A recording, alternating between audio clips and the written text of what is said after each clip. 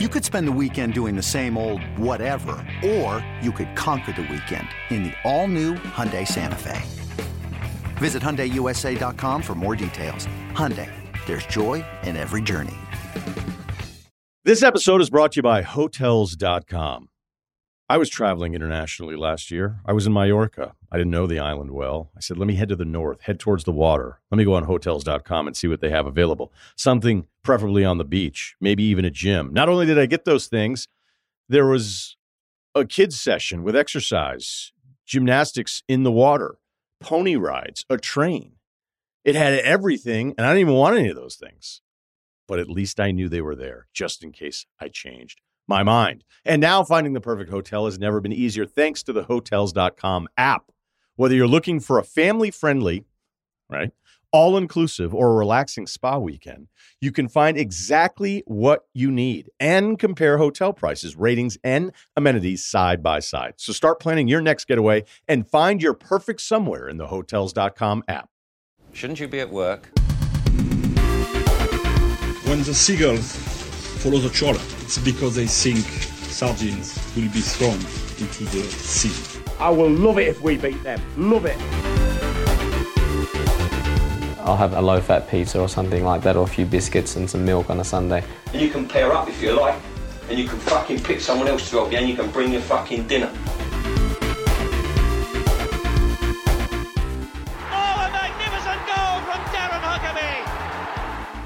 Now, you know him better than anybody, probably. Do you back him to score quickly, yes or no? Yes. Oh, and he hasn't! No!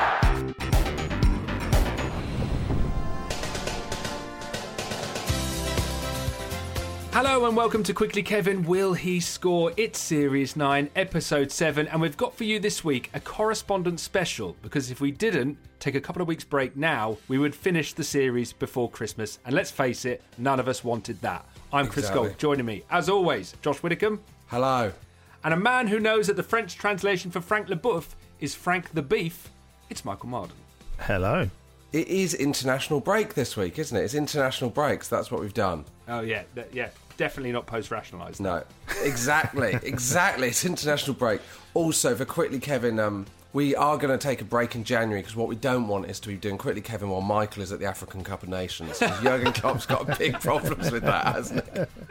Michael's doing a podcast about African football in the 90s for the whole of January. You really have to we haven't got the squad depth. We haven't thought about this when we signed him up. Yeah, Taribo West is not the co-host I'd hoped. I just went co-host sort by free transfer and Taribo West popped up. So what we thought we'd do is we're going to have a couple of weeks off, but we've got so much great correspondence and 90s o'clock news that we just thought we'd put that out for you here. A little more if you're on the Patreon, so enjoy that. But shall we get straight into it? Right, it's time for 90s o'clock news.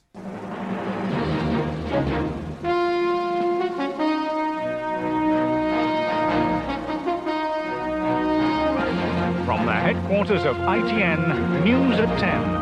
With Chris Scull. September 96 goal of the month emerges. Brian Roy convicted for threatening to shoot the Dutch Prime Minister. And I text the wrong Michael a picture of Frank Leboeuf.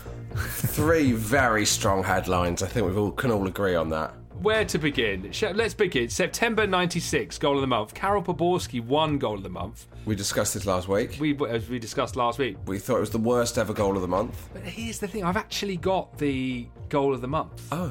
Thank you to Sam Huxley who sent this in. He's given us the shortlist from goal of the month. And to be fair, do you remember any of these goals? Richie Humphries.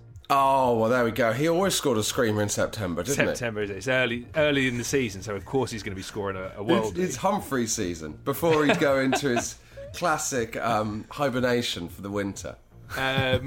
We could just talk about them, see if you remember any of these goals. Yeah. Well, are they good then? Richie Humphries is all right. It's a chip over the keeper. I would argue that's probably the best goal. Yeah. You had Jacob Larsson, which is just for Derby against Man United, just a free kick. Do you think it was, having watched them, do you think it was a bad month for goal of the month? Yeah. If you'd been sat there, and we didn't discuss this last time, I'd be interested to discuss this. When I was a kid, I really imagined that Alan Hansen, Trevor Brooking, and Lawro, Lawro, Jimmy Hill, were like sat in a room having long debates into the night with like, get some more pizzas in because we're this debate. I'm arguing till 2 a.m. for Poborski. Yeah, I picture it like 12 Angry Men. Like Hansen is just unflinching.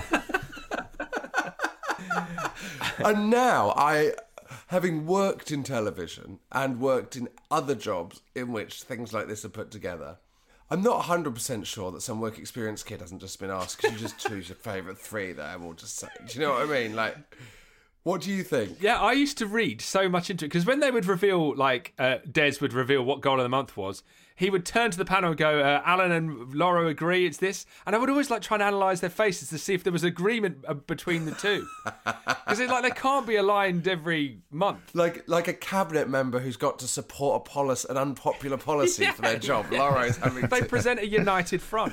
They would always present... Whatever goes on in the goal of the month meeting room, we come out as a united front, and we back the decision we've made.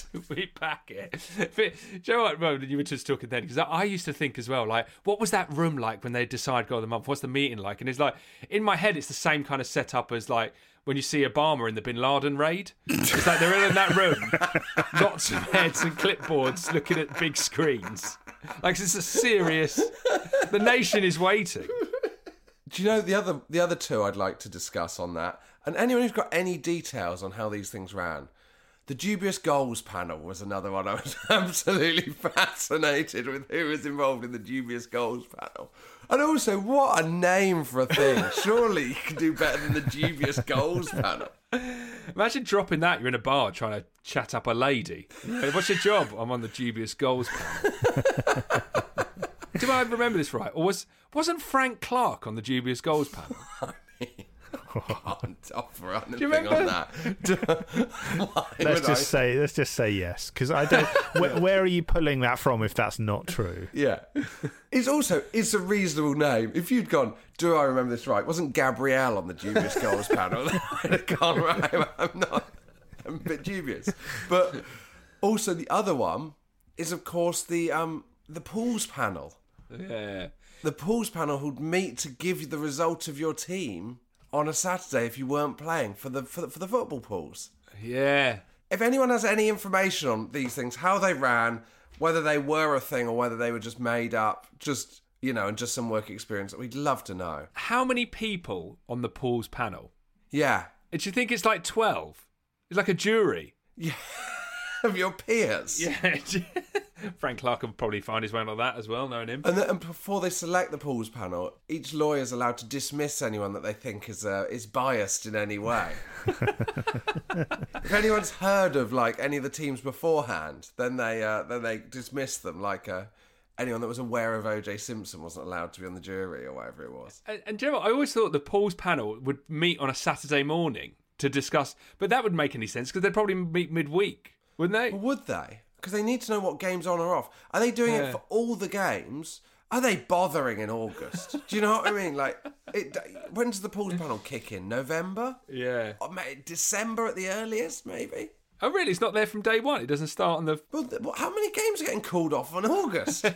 See what you mean. Yeah, one lower league game in the Scottish Highlands, and they're all having to come in to discuss it. Oh, God, yeah, they're going to have to come in. Going to have to rent a meeting room at Soho Square, and they're going to have to discuss. Do you think they factor in like team selection and injuries and form and stuff? Yeah, how much do they give a shit?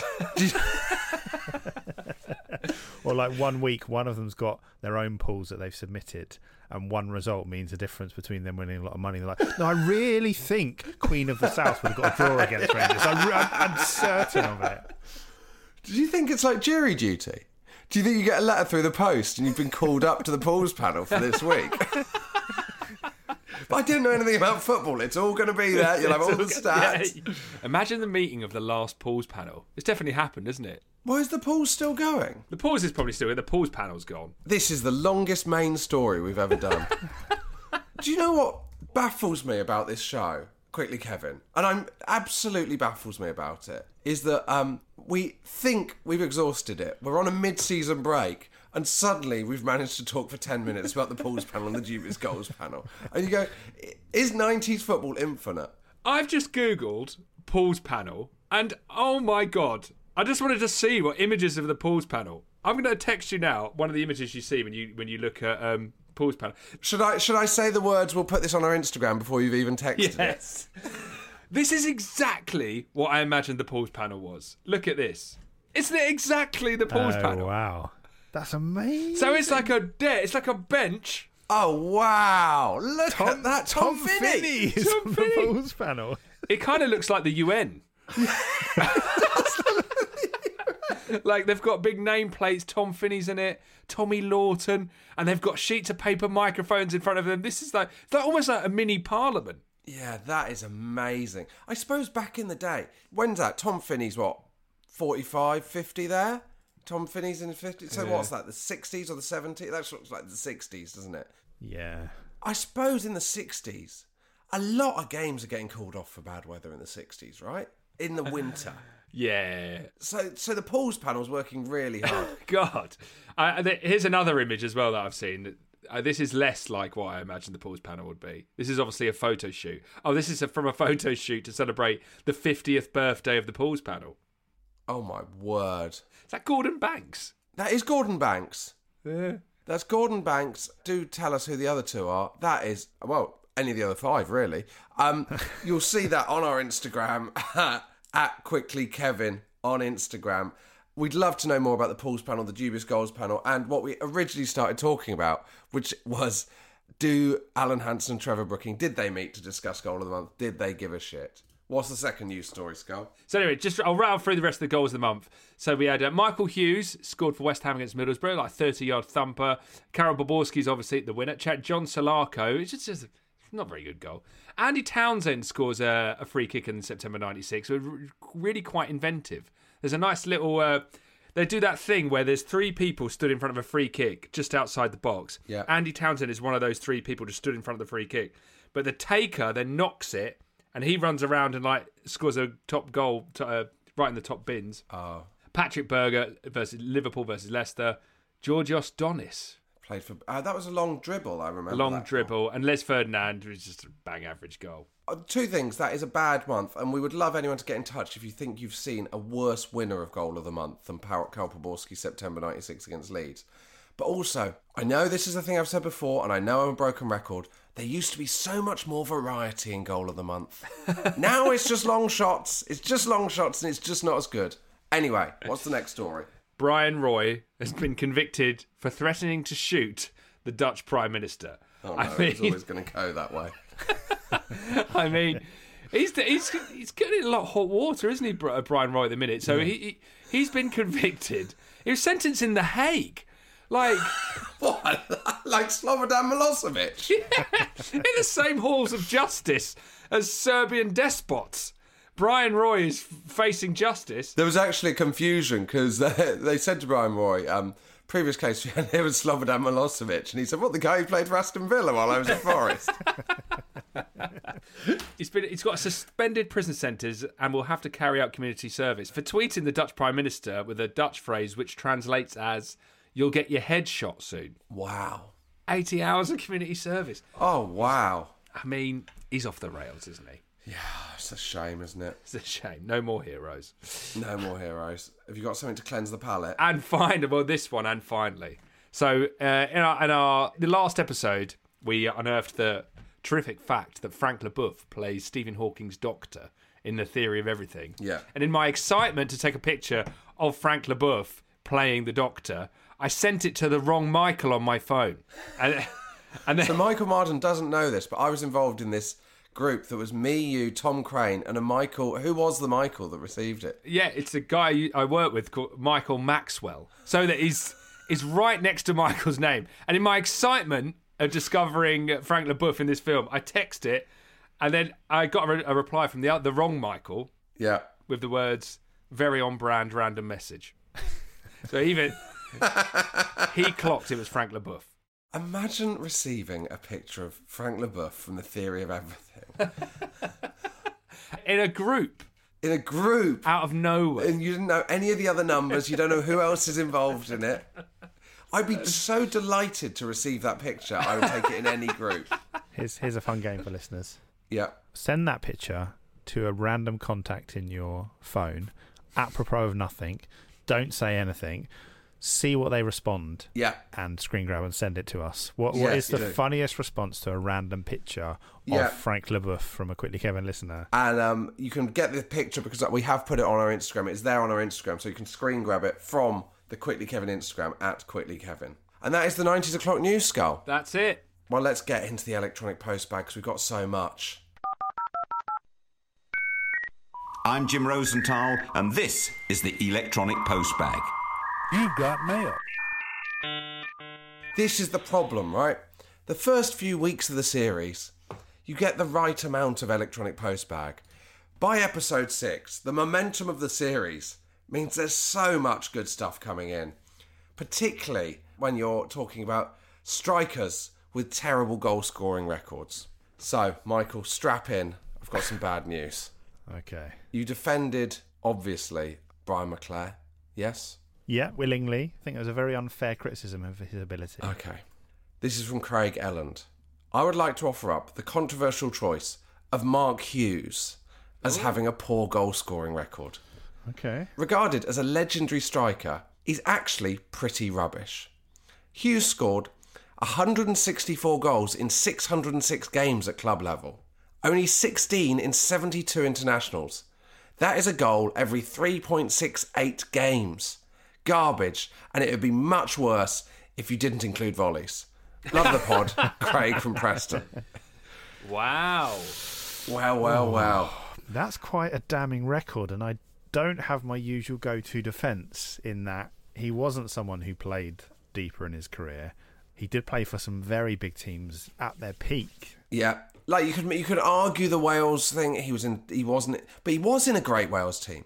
He had rush. He had speed at points. He had Neville Southall, Kevin Ratcliffe. I mean, these are good. He's not in a shit team. Barry Horn. I don't need to go on. He was the out-and-out striker. You know, one of the reasons why, which we didn't touch on with McClare, was that as well as Cantona coming later, we signed Hughes. I think possibly in his third season, McClare's second or third season. So Hughes became the focal point in terms of strikers. So he should have a better record. Yeah, I mean, you know what? I offer no defence. I think guilty. I think that's it's guilty. Send him to the Hague. Send him to the Hague. Enjoy your community service as Brian Roy, Mark. Your record is unacceptable. Come meet your cellmate. It's Brian Roy. Well, are you going to send the following strikers to the Hague? Tony Agana. Hi guys, great podcast. Thought I'd chip in with a bad striker records debate. This is from Andrew Hefferman. I'm a Notts County fan. At our height, we were flying high around 1991 under Neil Warnock. We're in the old Division 1. We made the marquee signing of Tony Agana from Sheffield United for a club record fee of £750,000. He played for Notts County for 7 years, and in 145 games, he scored 15 goals. What? That is basically a goal every 10 games. Bloody hell. Surely one of the worst real striker records of all time. Buying that one, Michael? Sending him down to the Hague? Yeah, I mean, I offer zero defence. That's just unacceptable. It's just not a good enough record. But surely, I could score. Do you know what I mean? Couldn't one of it, if we were playing up front that amount of games? 15 goals. He's basically scoring 2 goals a season over 7 years. I just think you would, wouldn't you? I wonder, I don't know, whether he was a duff player, like he was a signing that had gone wrong and then they had him for a while and he was in and out of the team. I don't know whether that's true. However, this cannot be said of Stephen Fletcher of Bournemouth. So this is from Richard Maiden. As an AFC Bournemouth fan, your recent discussions on strikers with awful goal-scoring records immediately conjured up one name. Bournemouth legend Steve Fletcher. He is regarded as a hero in these parts and is our record appearance maker. And a mighty 726 appearances for the club over the space of 21 years. In all of those appearances, he's scored just 122 goals, a record of 1 in 6 games. This might not sound appalling, but Fletcher is a real out-and-out striker, proper old-school target man who is decent in the air. Despite this record, he's considered a club legend, is still there today as a coach, and even has a home stand named after him. He was also awarded the Sir Tom Finney Award in 2014 by the English Football League for exceptional contribution. Yeah, the award is a place on the pools panel. He scored the goal that kept us in the Football League in 2009, still dines out on it to this day. but it doesn't gloss over his shoddy goal-scoring record. That is appalling, isn't it? I think it's appalling in the context of having a stand. Yeah. That's crazy. Like a celebrated club hero. It's weird, isn't it? Yeah. It's a really strange world we live in, guys. Is it? Are we just sort of unaware that below an elite level, actually, that's not a bad scoring record? And the people that do score 1 in 2, 1 in 3 are actually so far beyond 99% of everyone below them that isn't an abnormality. Well, I think the thing is, like, I'm sure someone would be able to answer this. I can't remember the last time Plymouth had a player that scored 20 goals in a season. Well, on that Brian McClare point, he was the first player since George Best to score 20 goals in a season for Manchester United. Yeah. So perhaps it is far more difficult than we think, and actually far more credit should be given to the people that do, and less of an attack by us and our listeners on the people that are only getting, 1 in 4, 1 in 5. Yeah, I mean, I see what you mean, but I would give you Roberto Rosario, who, Brian Clough, this is from Roger Hunter, Nottingham Forest fan living in Bundaberg, Australia, and a Patreon XJ8 member. On the subject of rubbish strikers, can I please bring to your attention Robert Rosario? He scored 30 goals in 214 games of top-flight football. Jesus. That's a goal every 7.13 games. Clubs, Norwich, Wolves on loan, Coventry, 600 grand transfer, finally Nottingham Forest. He will also be remembered as Brian Clough's last ever signing, signed to replace Teddy Sheringham and save the club for relegation. Neither happened. That is from Roger Hunter. It's just mad when like Forest signing him as a replacement for Teddy Sheringham when he's already got a terrible goal record. Like, yeah, I just don't understand why that happens. I don't think people have good goal records very often. Is that what we've discovered? Yeah, possibly. What would be interesting to know is, like, they aren't scoring an average amount of goals every season. There'll probably be a season where, if your record is that low, he might have scored 15 or 20 in a season. So actually, subsequent seasons, he's only getting 2 or 3.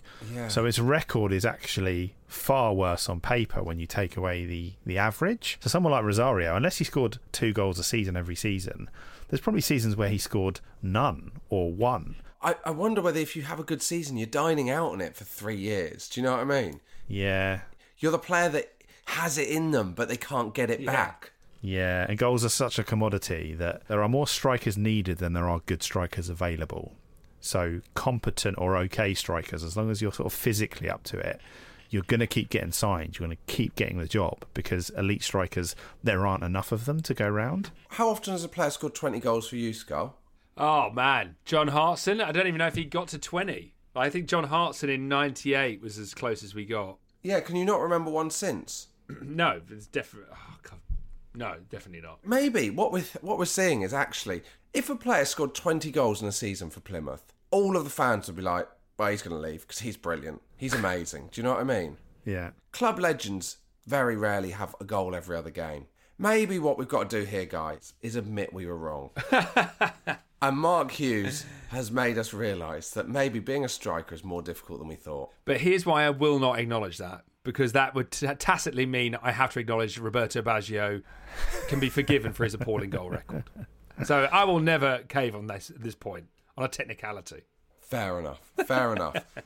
Last week we discussed a lot of managers looking very grey in the 90s. Would you like 2 from Matt Hamilton? Yes, please. Get on your Google image search, Skull. Yeah. Are you going to accept the following 2? Dave Merrington of Southampton. Oh, wow. Yeah, accepted. Although he's got ginger hair in the 90s. So there is some colour to his person. But yes, he is grey. I will accept it into the grey-skinned Hall of Fame. And Ian Brantford. Oh, yes. Yes. Very much of the type. There we go. We'll put them on our Instagram, add them to the Hall of Fame of Skulls believe there was a lot of managers with very grey faces in the 90s. This is from Leo Warsdale. Hi, Chris, Michael and Josh. Your mention of Bruce Rioch on the recent podcast reminded me that for a long time, I thought Coventry City's ground, formerly known as the Ricoh Arena, was actually the Rioch Arena and named after Bruce Rioch. A quick Google search showed me that the ground was named in 2005, so I was 20 at the time of believing this. Cheers, Leo Warsdale. I remember thinking that was a coincidence. I remember every time the Ricoh Arena was mentioned, I'd think of Bruce Rioch as well. It would have been a very strange decision. Was it not called the Rioch Arena? Are you being funny? No, I'm not being funny. Genuinely. I also thought... I thought it was the... Oh, God. No, it was the Ricoh Arena, wasn't it? I thought... Well, I'm in the same camp as our listener. Yeah. You thought it was named after Bruce Rioch? Yeah, I never questioned it because I would have.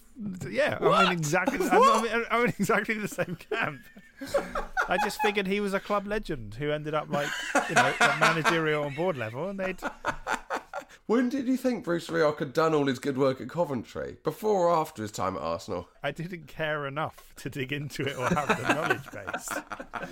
Like if it were Manchester United, I'd be like, oh, that's weird. But like with other clubs, you just go, oh right, yeah, no, he must just be like part of the boot room at Coventry or something like that. He's probably won the European Cup with them or something. That is amazing. Yeah, it's close, isn't it? Until this moment, you thought that Coventry had named their ground after Bruce Rioch. I still don't believe they didn't. Rioch Arena.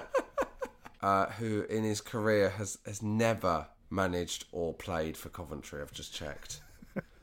So there we go. He did do 2 years at Seattle Sounders and then moved to Torquay United, which must have been a huge culture shock. But there we go. Well, then he meant to manage Torquay and then went back to Seattle. What a move!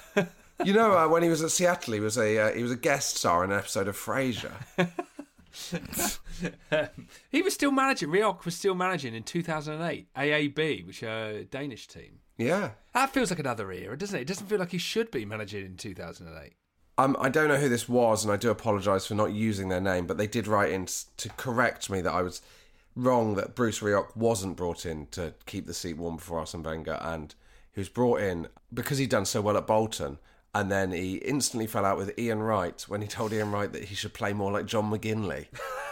Is that true? But that's what this email said. And then he brought in Bergkamp and Platt, but he got sacked because of his unreasonable player demands the following summer. So, according to this email.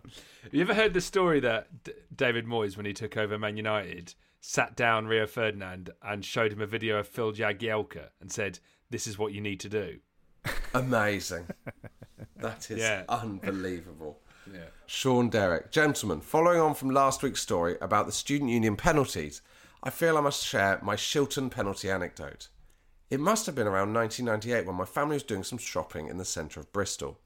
We stumbled across a goal which had been assembled to promote a new fragrance of Old Spice, and children were being invited to step up to face the fearsome England legend Peter Shilton. Up steps my sister, who would have been 12 or 13, and although small, was a very accomplished footballer. But Shilton wasn't to know this. He was doing the grobble our legs, waving his arms, and watched in horror as she rifled the ball past him. He then made to take another one, which he aggressively turned away. No doubt chastened by the whole experience, he then clawed away my effort from right in the corner. 2 things have been learned. 1, you can't fool Shilton twice. 2, if he deviates from his method, he lets them in. Cheers, lads. Sean. Peter Shilton, for someone so bad at penalties, really built a lot of his kind of post-playing earnings around saving penalties from the members of the public, seemingly. It's an odd decision, isn't it? You just reminded me, I've got some more Peter Shilton stuff this week. Thank you for Jill91 Corby on Twitter, who sent me a magazine article. And it's hard to say what year it is, but again, it's Peter Shilton talking about the formation of this new penalty-saving technique he's got. Shall I read you a little bit? Yeah. So he says, the greatest compliment a goalkeeper can ever be paid is for people to actually expect him to save penalties. This is from his regular column called Keep Up with Shilton. And I always think of this whenever it's mentioned that I've never managed to stop one in a senior match since I joined Nottingham Forest. I don't find this as a particularly startling statistic, and I'm sure there are plenty of goalkeepers up and down the country who can match it over the last 3 years. At the same time, though, I'd love to be able to change things, and I reckon I'm about to save a few. In fact, I thought the turning point had come when I saved 2 in a pre-season training match against Notts County, but it was not to be. Since then, I've been beaten a few times, notably in European matches, where we have a remarkable record of conceding penalties. In 9 away games in Europe, including our Super Cup match, we have let through 6 goals, and 4 of these have come from spot kicks. And while I'm on the subject of European ties, I must confess... This is mad. This is like Rafa Benitez's facts press conference. It's absolutely insane. I am in fear of being asked to show my prowess as a penalty stopper in the most testing way possible. If a tie finishes level after the 2 legs and the away goals rule doesn't settle things, the game goes into extra time, and after that, it's all down to a penalty shootout. I've been spared that situation up to now, but if I am confronted with a penalty playoff in the semi-finals against Ajax, I'll be employing my new approach. Silly as it may sound, I reckon I have tried too hard to stop people scoring from the spot. I have now decided it's much better to tell myself that they will score anyway. Oh, God, Peter. But I'm going to do everything in my power to make it difficult for them. In this way, I'm sure I will feel more relaxed and that will benefit me because I will be more agile. He finishes with this. I'll let you know whether my system works when I have cause to use it. That is astonishing. Wow. That is the ramblings of someone, I'm not saying he is, but it sounds like the ramblings of someone at 1 a.m. who's really letting out all this stuff that's been in his head for a long time. Do you know what I mean? If that was actually smeared in excrement on his walls, I wouldn't be surprised. but also he says, like, goalkeepers like up and down the country share a similar record. Yeah, I'm sure they do. But you were the number 1 England goalkeeper. I think it's fair to expect that your record is slightly better than every other goalkeeper up and down the country in any league. Yeah. If you were to see that piece of writing today, it would be on a Facebook post that said read more on it. And it would have, like, people just going, like his mates going, I believe in you, Peter. I think you're great. All that kind of stuff below it. And it would be... And he'd really regret putting it up and it would disappear in the morning. The line that gets me, I have tried too hard to stop people scoring from the spot. What? We've lost the World Cup because of this attitude. He's the only goalie who's ever psyched himself out on penalty shootouts. Do you know what, as well? It's like, I don't know whether to believe this because it's so on the nose. It's like it's like finding Hitler's diary or something like that. It's like, well, this is it. This is why we lost to West Germany. It's there in black and white. Elliot Kerr, afternoon chaps. This is a little detail we missed. I've just finished listening to the Andy Bramer episode and haven't learned as much from a podcast ever before. Rudy Voller's nickname, Mateus wearing Maradona's boots in a World Cup final, or about Otto Rehagel and what a genius he was. So we're aware that Bramer was in the team of Kaiserslautern that went down, went straight back up, and then won the league in the first season. Oh, yes, I know. Yeah, I know who he is now. That didn't twig at the time. Yeah. Yeah, neither did I. Do you know who he is, Skull? What's that? Who again? Otto Rehagel, who was the manager of Kaiserslautern when they did that, was also the manager of Greece when they won Euro 2004. Oh! Yeah. Isn't that mad? That's crazy. Elliot writes, that is equivalent of Ranieri winning the league with Leicester in 2016 and the Euros with Scotland this year. Wow. It's really mad, isn't it? Yeah. Question for the lads. Would you rather England had lost the Euros on penalties to Italy or Ranieri leading the Tartan army to glory? I'm quite happy with how the Euros ended. Thank you very much, please, Elliot. Keep up the good work, and I'm all for more 90s foreign tales on the podcast. I will DM Lothar Matthäus later this week. Another loose end that we should tie up is we discussed why there was no hernias anymore. Hi, guys. Not the most exciting email you will ever read, but I've just listened to the Caroline Barker pod. I'm a physio, and I'm responding to your question about hernias. These days, core strength work... and he's put in brackets, I'm not sure Mark Bosnich's low-fat pizza and milk diet would work these days, is so important and a huge part of players' gym work, so hernias are less common. Also, if they do get them, the surgery is so quick and simple compared to the 90s, they recover quickly too. Robbie Slater, see you later, Ben. There we go. Wow. We said that about course. We weren't a million miles. I think I'm quite pleased with that. Yeah, I think, you know, not everything has to be a hilarious story about Peter Shilton humiliating himself. And to end in a nice way for Peter Shilton, this is John Tiernan. Hello, guys. Not sure this is mentioned before, so perhaps akin to diving after a penalty has been struck, but I thought I should share the story of when Peter Shilton scored a Football League goal. In looking at players with over 1,000 official appearances, it was no surprise to find Peter Shilton's the player at the top of the list.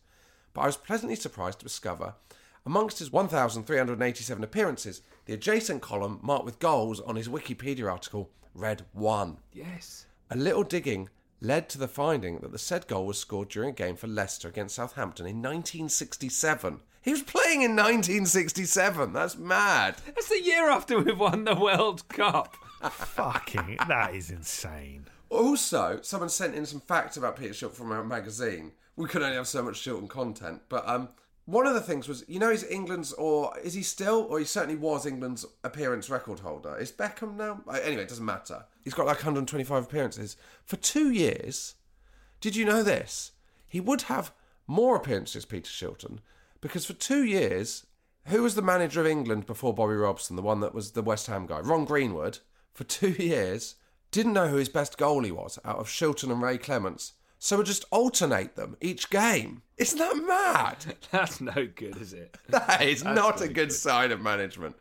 Anyway, a little digging. 1967, it was an 89th minute goal. Given Josh's ridicule of Shilton's inability to play out from the back, my mind wandered if he had perhaps scored a bullet header in injury time, or maybe even fisted an equaliser from a late corner. But here is the story of the goal as told by Leicester City Football Club historian John Hutchinson. Not Don Hutchinson. Shilton punted the high ball from the edge of his penalty area. It bounced on the edge of the Southampton box and high over the head of the advancing Southampton goalkeeper. However, Shilton did not even know he had scored due to it being a misty winter's day. Describing the goal, Shilton said, "I kicked the ball down the middle and lost sight of it. I saw big Mike Stringfellow chasing it, and I thought it was him who had scored. I thought I'd just done a big kick." In the dressing room, I thought I'd done a big kick. In the dressing room, the lads were saying I scored. I thought they were taking the mickey. We had to catch a train back to Leicester at about 5 o'clock. It wasn't until I saw it on the black and white news when I got home that I knew I'd scored. Nobody remembers my goal, though, because the week before, Pat Jennings had scored against Alex Stepney at Old Trafford, and that was on Match of the Day. So that was in 1967 he scored that goal? Yeah. So how old was he in Italia 90? 40? But, Michael, I'm just about to talk about this, because I just brought up the Wikipedia to verify what what we were talking about here. He made his debut in May 66 at 16 years old. But he made his professional debut before we'd even won the World Cup, right? That's mad. And here's another thing. He's born on the 18th of September 1949, which means he turned 30 in 1979. And which means in the World Cup he was 40 years old at Italia 90, just about to turn 41 a couple of months later. That's amazing. And he played on till 1997. So he was 48 when he retired. That is amazing. That is incredible. This is before the days when you could have a 40-year-old goalkeeper. Yeah. Like, David James did it after a lifetime of kind of training and dietary and like a proper regime around you. Schiltz in 1990, 41. That's crazy. It reminds me of, and I know repeating other people's stand-up routines is never as funny as seeing them, but the brilliant comedian John Kearns had a routine I saw him do about not being on Saturday night TV and watching an episode of Dad's Army being repeated on Saturday night TV, and Googling the guy who played Private Godfrey, who had been born while Queen Victoria was still on the throne. And he was like, there's a Victorian on Saturday night TV. This man is a Victorian. He was like, if you said to him, when he was a Victorian, that you'll be on Saturday night TV playing a World War II soldier, he'd have gone, wait a minute, World War II? And also, what's TV? Yeah, what's TV? Oh, man alive. Peter Shilton, the gift that keeps on giving. He is so much depth to him, isn't there? You could just keep finding stuff. You just can't stop, can you? And do you know what? I'm just Googling because I just need to just double check this because I did watch it on TV. Yes, it was Private Godfrey. Yes, you're thinking of the right one. No. I don't know whether this is the wrong thing to say. So, should we have a Patreon vote on what we should watch next week for the watch along? Because one of the options is there's a 56-minute documentary called The Peter Shilton Story. Yes. Put it to the Patreon vote. Okay. So I've just remembered that I watched this thing once when I got in drunk and it was amazing, and it is on YouTube, and I haven't watched this in years. I watched it on TV, I should say. I wasn't putting Peter Shilton into YouTube. So we're not on next week. We are having our mid-season break next week. There is, for Patreon listeners, there is a Patreon watch-along episode that will come out next week. What were we going to do, guys? We were going to do My Summer with Des, weren't we? My Summer with Des. However, I think we'll put it to a vote on our Twitter for the Patreon episode for next week. Are we going to do My Summer with Des or a 56-minute video on YouTube that is called The Peter Shilton Story. Wow. I mean, that's an interesting matchup. I could see that going either way. That could go either. Which way do you think it will go, Michael? Oh, well, I was, when you said about the Peter Shilton thing, I thought hands down Peter Shilton, but what you've done is you put another heavyweight in the ring there. I think the nostalgia of My Summer with Des is very, very strong. It's going to be a huge vote. Yes. It's going to be Brexit, let's be honest. Which Shilton will be delighted about. He's going to win by 52% then. Let's be honest, we'll probably do the other one the month after, so don't get too excited, don't get too worried. But thank you for listening. Our mid-season break means that we'll have the legs to get through to Christmas, guys. We will see you in a couple of weeks. We might put out a little bonus episode of some sort next week, just to fill in the gap, hopefully. Is that the aim? Yeah. If you want to get in touch with the show, this is how. Get in touch with the show. Email hello@quicklykevin.com. Follow us on Facebook and Twitter @QuicklyKevin, and sign up to the mailing list at quicklykevin.com. If you want more Quickly Kevin, do head over to our Quickly Kevin fan club, which is on Patreon. Go to patreon.com/Quickly Kevin. We're going to be doing either My Summer with Des or Peter Shilton next week on the Patreon, on the Quickly Kevin fan club. And also, if you love Quickly Kevin, there is now so much exclusive content over there, from my favourite clips through to 10 chapters now of the Steve Bruce book. It costs hundreds of pounds on Amazon and eBay. You can listen to the full thing. And we've got loads of great watch-alongs. Head on over to patreon.com/Quickly Kevin if you want plenty more Quickly Kevin. Until then, Robbie Slater, see you later.